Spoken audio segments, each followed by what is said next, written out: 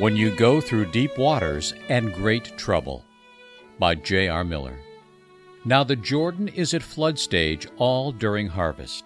Yet as soon as the priests who carried the ark reached the Jordan and their feet touched the water's edge, the water from upstream stopped flowing, so the people crossed over.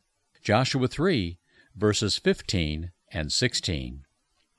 God does not open paths for us in advance of our coming.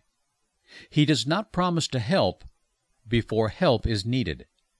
He does not remove obstacles out of our way before we reach them.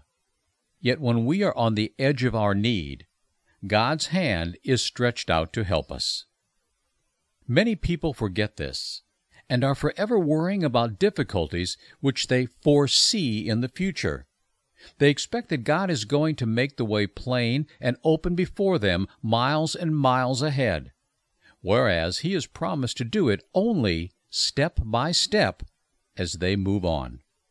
There is a scripture promise which reads, "When you go through deep waters and great trouble, I will be with you." You must get into the deep waters before you can claim this promise. Many people dread death and lament that they have not dying grace. Of course, they will not have dying grace when they are in good health, in the midst of life's duties, with death far in advance. Why should they have it then? Grace for duty is what they need then. Living grace now, then dying grace when they come to die.